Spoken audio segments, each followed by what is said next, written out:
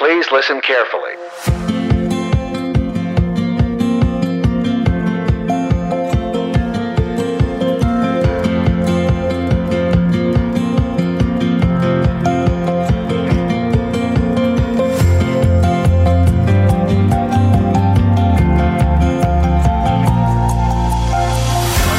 Welcome back to the Utterly Moderate Podcast, the official podcast of the Connors Forum. Come visit us sometime at connorsforum.org. I'm your host, Lawrence Eppard. Thank you so much for taking the time to join us on today's episode. If you haven't already, I hope you'll consider hitting the subscribe button in the show description. It takes like 15 seconds or less. It's quick. Most importantly, it's free. And you get all Utterly Moderate podcasts and Connors articles sent directly to you. And you become a part of our growing community of Americans ready to leave all this bitterness and polarization behind.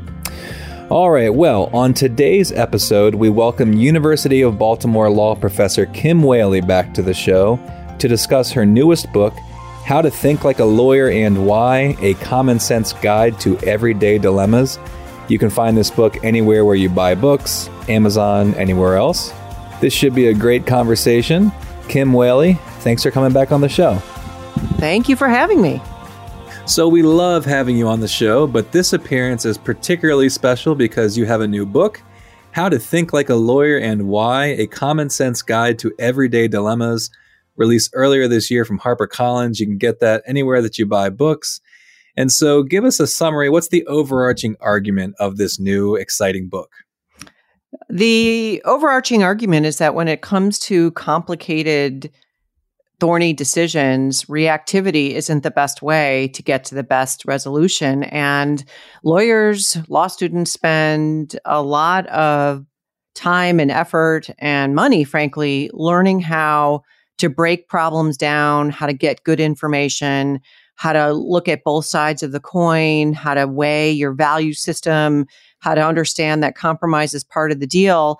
So gives a 5-part framework that brings the elite law school education into everyday homes. That's the really pragmatic objective of the book, is a self-help guide, but one that takes lawyering skills and applies it to everyday life.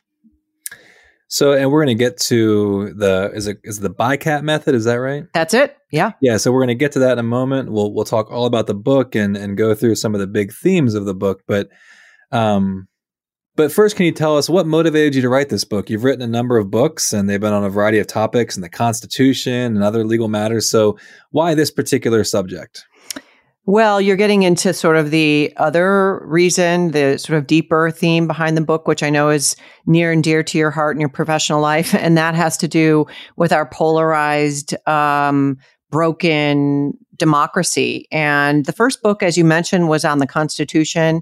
It's all these books are about sort of breaking down these concepts for regular people that are not lawyers so they can apply them and not just be taught or told how to think, but what to think, or not told what to think, but how to think about these things. The second was on voting, because after writing the first book, I realized our constitutional system really comes down to the ballot box. And that's why there's so much fighting over it, because politicians understand how valuable the vote is, but only about 50% of the people vote. And then, after the January 6th insurrection, even before that, the lead up to the 2020 election, when, I think misinformation was around, our electoral system is not to be trusted. I realized that the problems in our democracy is a little bit deeper, that we are very into team-oriented thinking. I'm right, you're wrong, black and white, polarized thinking. And that's a different way of approaching problems than lawyers approach problems. To say, I'm on this team, I'm going to defend the team. Identifying arguments is really different from making arguments, right? So if you're on a team, you can make an argument to support your position, but identifying the arguments on the other side, that's a very, very different way of approaching things. You have to be curious. You have to be open-minded. You have to be tolerant. And so the book is kind of ironically, because people think of lawyers as fighters and sometimes difficult and problematic, but really the legal method forces people to learn how to consider the best arguments that you don't agree with. And so honestly, my bigger project is to try to shift the way we approach some of these polarizing issues, that we identify our common humanity and our common sense and not so much get dug into the trenches. I mean, you've absolutely identified that my biggest concern. I mean, I care about climate change. I care about all these inequalities that we talk about. But if there's one overriding fear of mine, it's the damage that this post-truth moment, post-truth trends are having on American society. And I'm going to ask you a two-part question. I really want to get back to the specifics of the book, but since you talk about the motivation and how it's connected to this post-truth problem, I guess the first part of the question would be, how concerned are you about the directions of these post-truth trends? But then secondly, I've noticed something increasingly in my personal life and talking to people on my social network about this problem, is that the concern about post-truth, the concern about, lack of faith in democracy and facts and expertise and all that kind of stuff is increasingly being treated by a segment of my social network as a liberal concern. And so people are just tuning out when they hear it. So I guess my first question is, how concerned are you about post-truth trends? But also, is the segment of the population, the most ideological people left and right, hearing this message? Are they going to hear this message? Yeah, well, two things. One is, the point of the book is to dislodge black and white thinking. Mm-hmm. And I think the answer to your second question is, why are people seeing that as a liberal cause and therefore writing it off? Is because they're entrenched in black and white thinking. I mean, so if that's a blue cause, I'm out, rather than get curious about what that speaker is considering. I mean, think about it from the lawyer's perspective. A lawyer has to imagine the best possible lawyer on the other side and make the arguments that lawyer is going to make. Imagine if when you're talking to your friends, the default mechanism was to imagine you're a good person, and what could a good person argue on the other side, right? I mean, really different approach. I'm not going to write you off as on the wrong team or a bad person, right? A Pew Research study in 2019 found that approximately 50% of Democrats and 55% of Republicans, when asked, said that people from the other political party were, quote, more immoral than regular people. More immoral. So I think it gets back to what I'm trying to do in the book, is to give people an alternative approach, because no one likes to be polarized from each other. I mean, as you're talking about your friends and your family, our brains are wired for connection, right? Not for isolation. That's number one. I mean, back to your first question. Yes, I'm very concerned. I think that we are in the twilight of a democracy. I'm more and more concerned. The doors are closing on it, and it's not just a liberal problem. We're seeing it. I think the universe is showing us what it looks like for a fledgling democracy to fail. Of course, Ukraine isn't a robust democracy like America. American democracy, it hasn't survived for 245 years. However, we're seeing what happens when single party authoritarian rule decides I'm the boss, and it's pretty ugly. A lot of innocent people are being murdered, and including children, and the Russians continue to gaslight and lie about it, this post-truth concept. For America, it's happening from the inside out. The dark forces are corroding America from the inside out. And, we can go on and on at length as to why, I think we're one or two election cycles away from the end. And that scares people. I don't want people to run away from this gloom and doom message. People want to know, what do you do? And I think the way forward is person by person to just start to try to build bridges with our former friends who now we might consider enemies because they don't agree with us. It's a different mindset. Come to the conversation curious, understanding they're a good person, and hearing them out and try to change your mind. I really think, Lawrence, that is, the sort of arc of my books. I think that is the way forward, reminding people of our shared humanity. I think that's, a slower drip, but really it has to come from the populace upwards. It can't come from the Supreme Court. It can't come from President Biden. It can't come from a political party. It's got to start in the hearts and minds of human beings. And that's where we've lost our way, I think. I could talk to you about this topic forever, but let's get back to the book. So, you argue very early on in the book that lawyers think differently from average people when you talk about nitpicking, restaurant menus and those sorts of things. So, give us a brief summary. What's different about the lawyerly mind compared to the average citizen? Well, and I see this year in year out with my students. The average citizen, especially in our educational system, people have gone through it, look for answers. They'll pose a problem. They want to know the answer. They look for the answer and then look to justify reasons for the answer. I mean, our students come into law school with this. You might be a history major and you learn about the Civil War and you write a paper justifying your conclusions about the Civil War. Lawyers look for questions. Unless you're, a legislator or on the Supreme Court, or even a judge, maybe the answers, lower court judges get reversed. The answers, the juice is not in the answers. The juice is in the questions. And it takes a really long time for law students to understand this. I think one thing that resonates with them is that the way lawyers make money is finding the questions. If it could Wikipedia the answer, no one's going to pay a lawyer.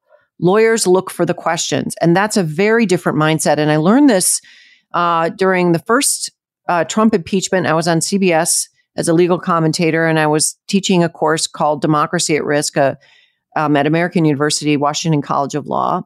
And, it was a fraught moment. People were, I think, afraid to speak in class. And I assigned the task before we read the Supreme Court cases and discussed them. Students had to come to class with 2 opinion pieces on each topic. And we talked about how to get good information. You mentioned that post-truth world, and we get a lot of garbage on our phones, and there's a lot of misinformation out there. So we did figure out kind of how do you sort for reliable points of view. And it really changed their thinking. At the end of the semester, they said 2 things. One, it's the first place in my educational history that I felt safe talking about hard stuff. First time. These are 2nd and 3rd year law students. The second, they said, is that they came to class kind of curious about other points of view and not ready to defend their side. Very, very different mindset. And so I think it's ironic that from my perspective, it's, lawyers are perceived of as fighters. As I said, they're perceived as of advocates and sometimes unethical, and there can be unethical lawyers. When you see lawyers on television arguing their side, what you don't see are the weeks, months, sometimes years of spade work, gathering the facts, marshaling the arguments, deciding which are the good arguments, which are the arguments you're going to lose, figuring out how to verify and from an evidentiary standpoint and validate your facts so they can get to the decision maker. All of that happens beforehand. And again, it's just, in law, it's how you win a case. You can't win a case by winging it. You can't win a case by only seeing one side of things. You'll lose if you don't see how the potholes are. And what I suggest in the book is it's a good way to make hard decisions in your life. We walk through in the book, as you know, we walk through, family law decisions. I personally went through a really bad divorce with 4 daughters and talk about that. And, when you have a big thing that feels overwhelming in your life, the 5 steps that I outline can help you bring some order to that chaos. It talks about work-life decisions. It talks about medical decisions. So the idea is to bring some tools in the toolbox, as we had talked about at the top of the show, for everyday decisions, but also hopefully to give people a way to have a conversation across the Thanksgiving table with someone that you care about and you want to make connection with. You don't want more division. Nobody likes that. It just feels yucky.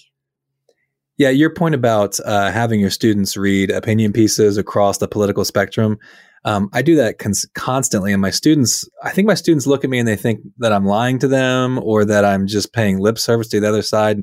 It really is true. You're going to find some large percentage of what the other side's saying that you agree with.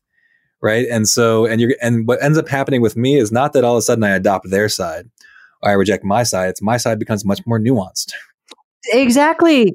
Right. I mean, these are hard, complex problems. They're not black and white. They're shades of gray. Right. Absolutely. And we're, I call it the dark forces. I don't want to seem all, Obi-Wan Kenobi about it, but it's true. And I say, it's the political elite and the establishment, it's dark money, it's corporate America, whatever you want to say. The framers of the Constitution understood something about human psychology. The Constitution is really more about psychology than it is about law. And what they understood is that it's human nature to amass, entrench, and ultimately to abuse their power, people's power. That's just how our brains are wired. And so you have to have a system that pushes back on those worst instincts. It's not unique to Democrats. It's not unique to Republicans. And, I don't know how to capture, to your earlier point with your friends that think it's a liberal worry to be concerned about this. I don't know how to capture people's common sense around this. So the book isn't, again, I'm shifting gears and just trying to empower people. Let's talk about your method. And by the way, you've given me a new nickname for you. So folks, with us on the program right now is Obi-Wan Kim Whaley. That's your new. That's your new. I guess it has a ring to it. It's got some W's. All right. So in the book, you lay out your method, the BICAT method, BICAT. So tell us about this method and why it's important and useful. Okay. So B is break down big issues into smaller pieces. So say it's, should you get your kid vaccinated if it's a precondition to going to school, a year ago or whatever. Politically, someone would say, no, that's terrible. How could the school make it happen? Or how could you not do that? Because, you have to support public health, whatever. That's actually a much more nuanced question. You've got the health of your child. You've got public health. You've got the, sort of educational needs of your child. Your child might do better in a classroom environment than on Zoom. You might also have your sort of political ideological beliefs about the role of government one way or the other. Those are all sub-issues and they're competing. If you go with one as a priority, you're going to have to give up some other stuff. That's B, break it down. I is to identify your values and your aims. Really important step. I think people don't understand law is all about some value system, right? It's against it. We have a law punishing people for homicide because we value life. I mean, it's as basic as it is. We don't have to have that rule. So identify your values for yourself, right? So what is it? Is it education for your kids, for example? Maybe that's a value, and then you can prioritize that. That'll help you decide what to do about whether to vaccinate your kids so they can go to school. C is collect lots of knowledge, and I use the word knowledge carefully. That means validating facts. And I talk in the book about how to get good information in our digital age. I think, 20, 30 years ago, it was about how to find information, period. You had to go to the card catalog. You had to get a microfiche. You had to do all this stuff. Now it's sorting and it's a new skill and we need to learn that skill and we need to teach it to our children. A is then analyze both sides. We've already covered that. That you got to turn over the coin. And T is to tolerate that you won't get everything you want. Lawyers oftentimes have to give bad news to their client. Listen, I know you feel that you should get the house in the divorce, but you're not going to get it. A judge is going to force a sale of it and split the proceeds 50%. That's what happens in our state. I'm just making this up, right? So in your own life too, if we get out of black and white thinking, out of win-lose thinking, and you approach these problems understanding that you have to tolerate giving some stuff up, you'll be able to live with them a little better. B, break it down. I, identify values and aims. C, collect lots of knowledge. A, analyze both sides of the issue. And T, tolerate that you might not get everything you want and others might disagree with you. And that's just okay. That's okay. Yeah, in the book, Kim goes through, using this method in your family life and work and your civic life, healthcare decisions and hiring a lawyer yourself. And we'll try to get to as much of that as we can before we leave her. But something else that I thought was interesting that I wanted to bring up was one of the many virtues of this book is that in each of the chapters, I believe, I didn't count them, but I think in each of the chapters, you pick out a case, a historical case that most law students have to read, and you go through it and you talk about why it's important and what it exemplifies, what it illustrates. So is there one that sticks out that our listeners might think is kind of interesting in terms of what it demonstrates? Gosh, I don't know how people feel about interesting cases or not cases that aren't interesting in law school. But yeah, the point of introducing each step in BICAT with a law school case is to make the case to the readers that this is how lawyers think. This is how lawyers break issues down and how they analyze both sides. I mean, it's hard to think which of the cases I like the most. I mean, we start with every law student reads a case called Pennoyer versus Neff, and it's a terrific sort of history lesson. Who knew that, many years ago when the West was being populated, the federal government was giving away tracts of land. And so a fellow went out, claimed his tract of land, but the actual deed for the land didn't show up in time, and there was a dispute as to who owned the land. It's a very complicated story that is overwhelming for law students. But if you break it down into the two different cases that basically are embedded into that case, you can see how something very complicated can become easier if you break it down. And I did a panel recently with a former student who's now a practicing lawyer on my book. And she said that was the number one thing that she took out of law school classes with me, was to break something down into smaller issues, to not approach big, heavy problems as a giant, massive, multi-headed monster, that you break it down into smaller pieces and then deal with each piece at a time and put it back together. So I would say, I mean, I explain it much better in the book, but Pennoyer would be the one that comes to mind, in part because I said one of my former students said of all 5 steps in BICAT, that was the one that she thinks was most helpful for becoming an effective lawyer. That's a nice thing to hear, that someone remembered that all those years later. So there's a number of areas, arenas in people's lives that you talk about this method being useful. But one that I think is maybe interesting to listeners is in hiring a lawyer. So, when someone's going to hire a lawyer for, you mentioned divorce or, for settling an estate or whatever it is that you're hiring a lawyer for, what are some of the things that your book helps us think about that we should be considering? Well, you mentioned, a divorce, and that's kind of top of the mind with these kinds of things. I think it's like the second prong really of the BICAT is the most important there. That is, identify what your values are and your aim. Some people approach a divorce and they want what they're owed. And that's one kind of a lawyer that's going to do a scorched earth. You have unlimited funds to pay bills and legal fees, and you just want to get what you feel is your fair due. But if you also identify, the stress that's going to come with that, if you have children, the pressure that's going to come with that, you might have a value in some level of efficiency to move towards a compromise. That's a different kind of lawyer. So it walks through in the book, certainly if you're charged with some kind of crime, you need to get a lawyer, some complex commercial transactions. Lawyers are trained to look for the potholes, to look for the pitfalls. But what I suggest in the book, Lawrence, is that even with BICAT, say you want to get a divorce, say you want to start your own business and you need to do some threshold paperwork to do that. If you go through your BICAT method on your own around these issues and then sit down with your lawyer, you'll save some legal fees because you will have already thought through a lot of the issues that a good lawyer will walk you through, and you'll know what questions to ask your lawyer, because you do have to be a consumer with lawyers. Lawyers don't understand fully where you're coming from and what matters to you. So the BICAT method is there not just to help you decide, or the book, I should say, kind of gives signals when you should hire a lawyer, but when you do hire a lawyer, how do you minimize your legal fees by having thought through the critical issues before you sit down and you're on the clock for hundreds of dollars an hour?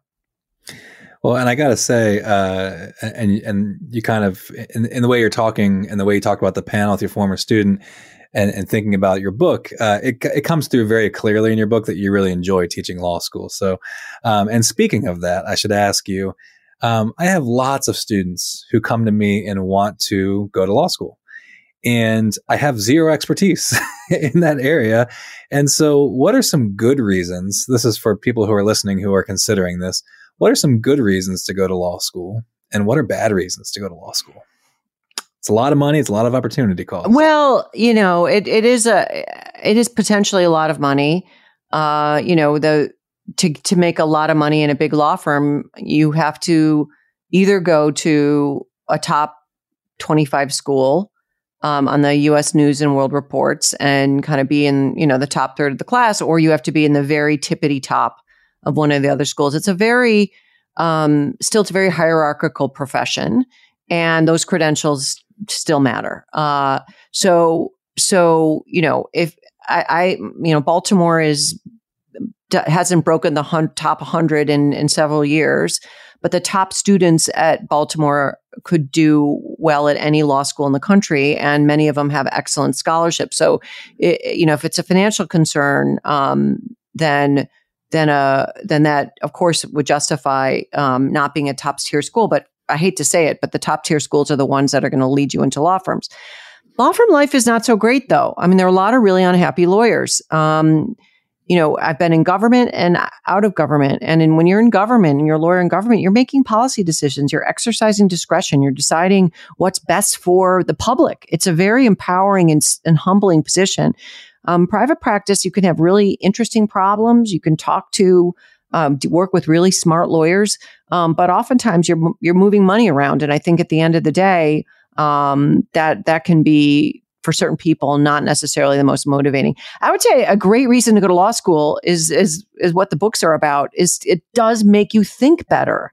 It makes you smarter, not in terms of your cognitive capacity, but your ability to tackle difficult problems. And I also say, lawyers are ultimately they are the agents of social change. So, of course, people are as well. But if you want to change the way society works, oftentimes it happens through lawsuits in the courts, or it happens through changing laws. So you can, if you want to make an impact in the world through a law degree, you certainly have to resist maybe the temptation to go on the partnership law firm track. I mean, some of these people make millions of dollars a year. And that's a trap in itself, because more money doesn't make you happier unless you're living below the poverty line. That's been proven. But you can use a law degree and the legal mind that comes from it to make, small and large impacts in the world. So I think those are, both good and bad reasons to go to law school. I wouldn't just go to law school to make a lot of money. But that kind of gets to, that just gets to more life advice, which I'm happy to give out as well to both my students. and because I've been, raising 4 daughters, I do that a lot just by virtue of who I am. So earlier in the interview, you mentioned voting, and you mentioned voting being so important. And you also mentioned historically, the U.S. has had low voter turnout. And so are there any things you could suggest that we could change about the American system to goose voting? Like, what are some ways that we could change this dynamic? First of all, and it's a practical impossibility. People ask me what should be the number one change to the U.S. Constitution if it could be amended, and it would be, in my mind, to include an affirmative right to vote for all citizens. I think that shocks people that it's not in there. And if it were in there, it would be much harder for states to be cute and just put up these silly, senseless barriers to voting that are really just about suppressing the vote. So that's number one. Number two, and I've tried to sort of encourage people who have connections to corporate money and influencers. I think we need to brand democracy. Young people think their vote doesn't really matter. They understand gerrymandering. They feel like, what's the point? It's only for old people. If we're going to have a change, it has to be a massive structural change, throw out the baby with the bathwater, all of that stuff. TikTok is an incredible, mechanism for learning, for mislearning, but certainly, that's where a lot of our youth get their information. And I think if voting and democracy were branded like, the Nike swoosh, there could be a huge change in people's approach to voting. I also think, of course, it could be, Congress could do easy things like make it a federal holiday, automatic voter registration when, you have a baby and you get the Social Security card in the mail. So comes the voting registration card. Unfortunately, frankly, the Biden administration used its initial political capital on the failed Build Back Better infrastructure bill when they really should have gone for voting. And the windows are closing between now and November for that. And it's really a tragically missed opportunity. But I'm not throwing in the towel on American democracy yet. I think the better angels are behind us. And, I don't have an easy answer to how to capture people's imagination, but it's going to be bad if we lose a meaningful right to choose our elected leaders at the ballot box. So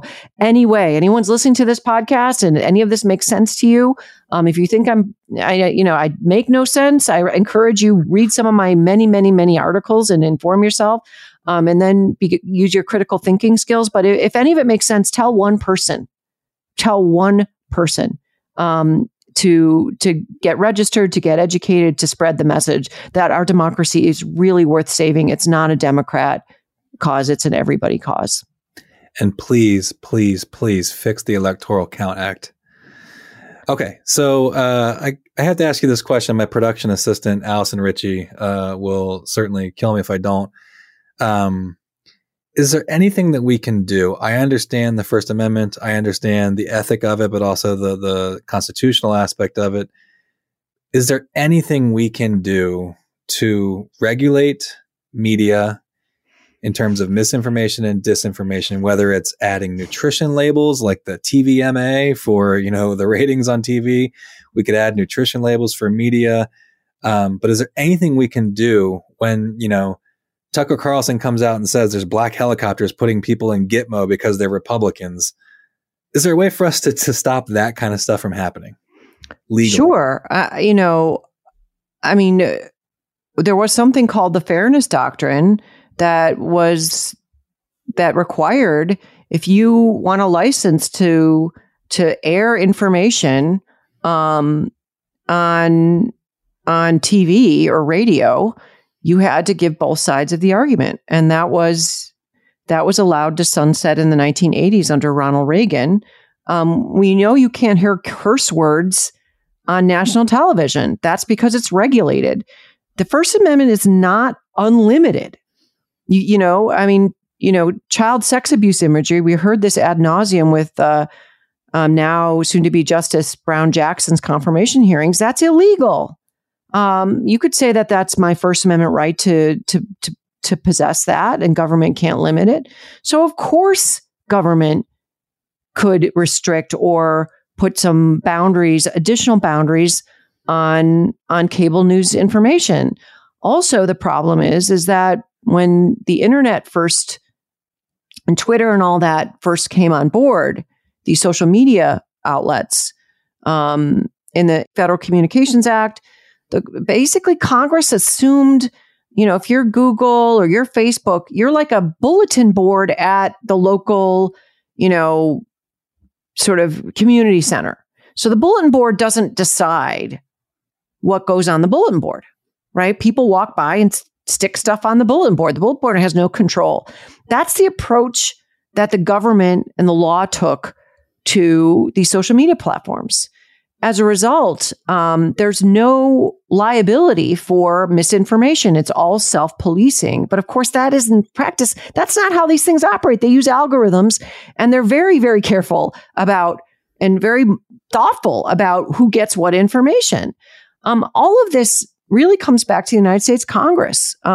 Congress is to blame for a lot of the problems in America, in part because they're just not doing anything. Now, Democrats will say, we have Kristen Sinema, we have Joe Manchin, they won't get rid of the filibuster.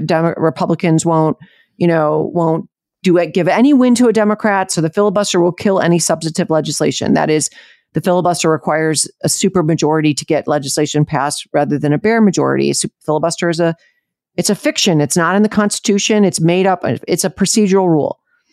True. All true. So this gets back, Lawrence, to the book. We have to go back to our common sense and elect politicians that are willing to reach across the aisle and actually do their jobs for Americans. I mean, that's a tall order because, as you suggest, people are getting bad information. So it's very circular. I think we have to tap into our common sense and stop voting red versus blue and start voting the way we would choose a babysitter or a teacher or a doctor.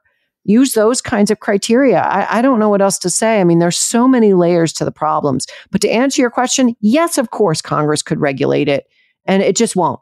And that's unfortunate.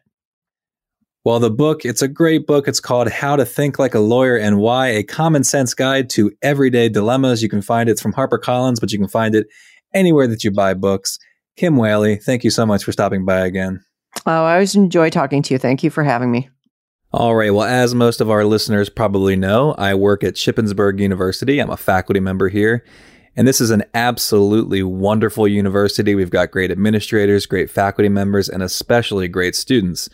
Two great students, Madison Lockman and Allison Ritchie, are actually production assistants on this podcast. And another great student of mine, Piper Cole, goes to Shippensburg University, and her music is going to play us out today. So until next time, thanks for listening.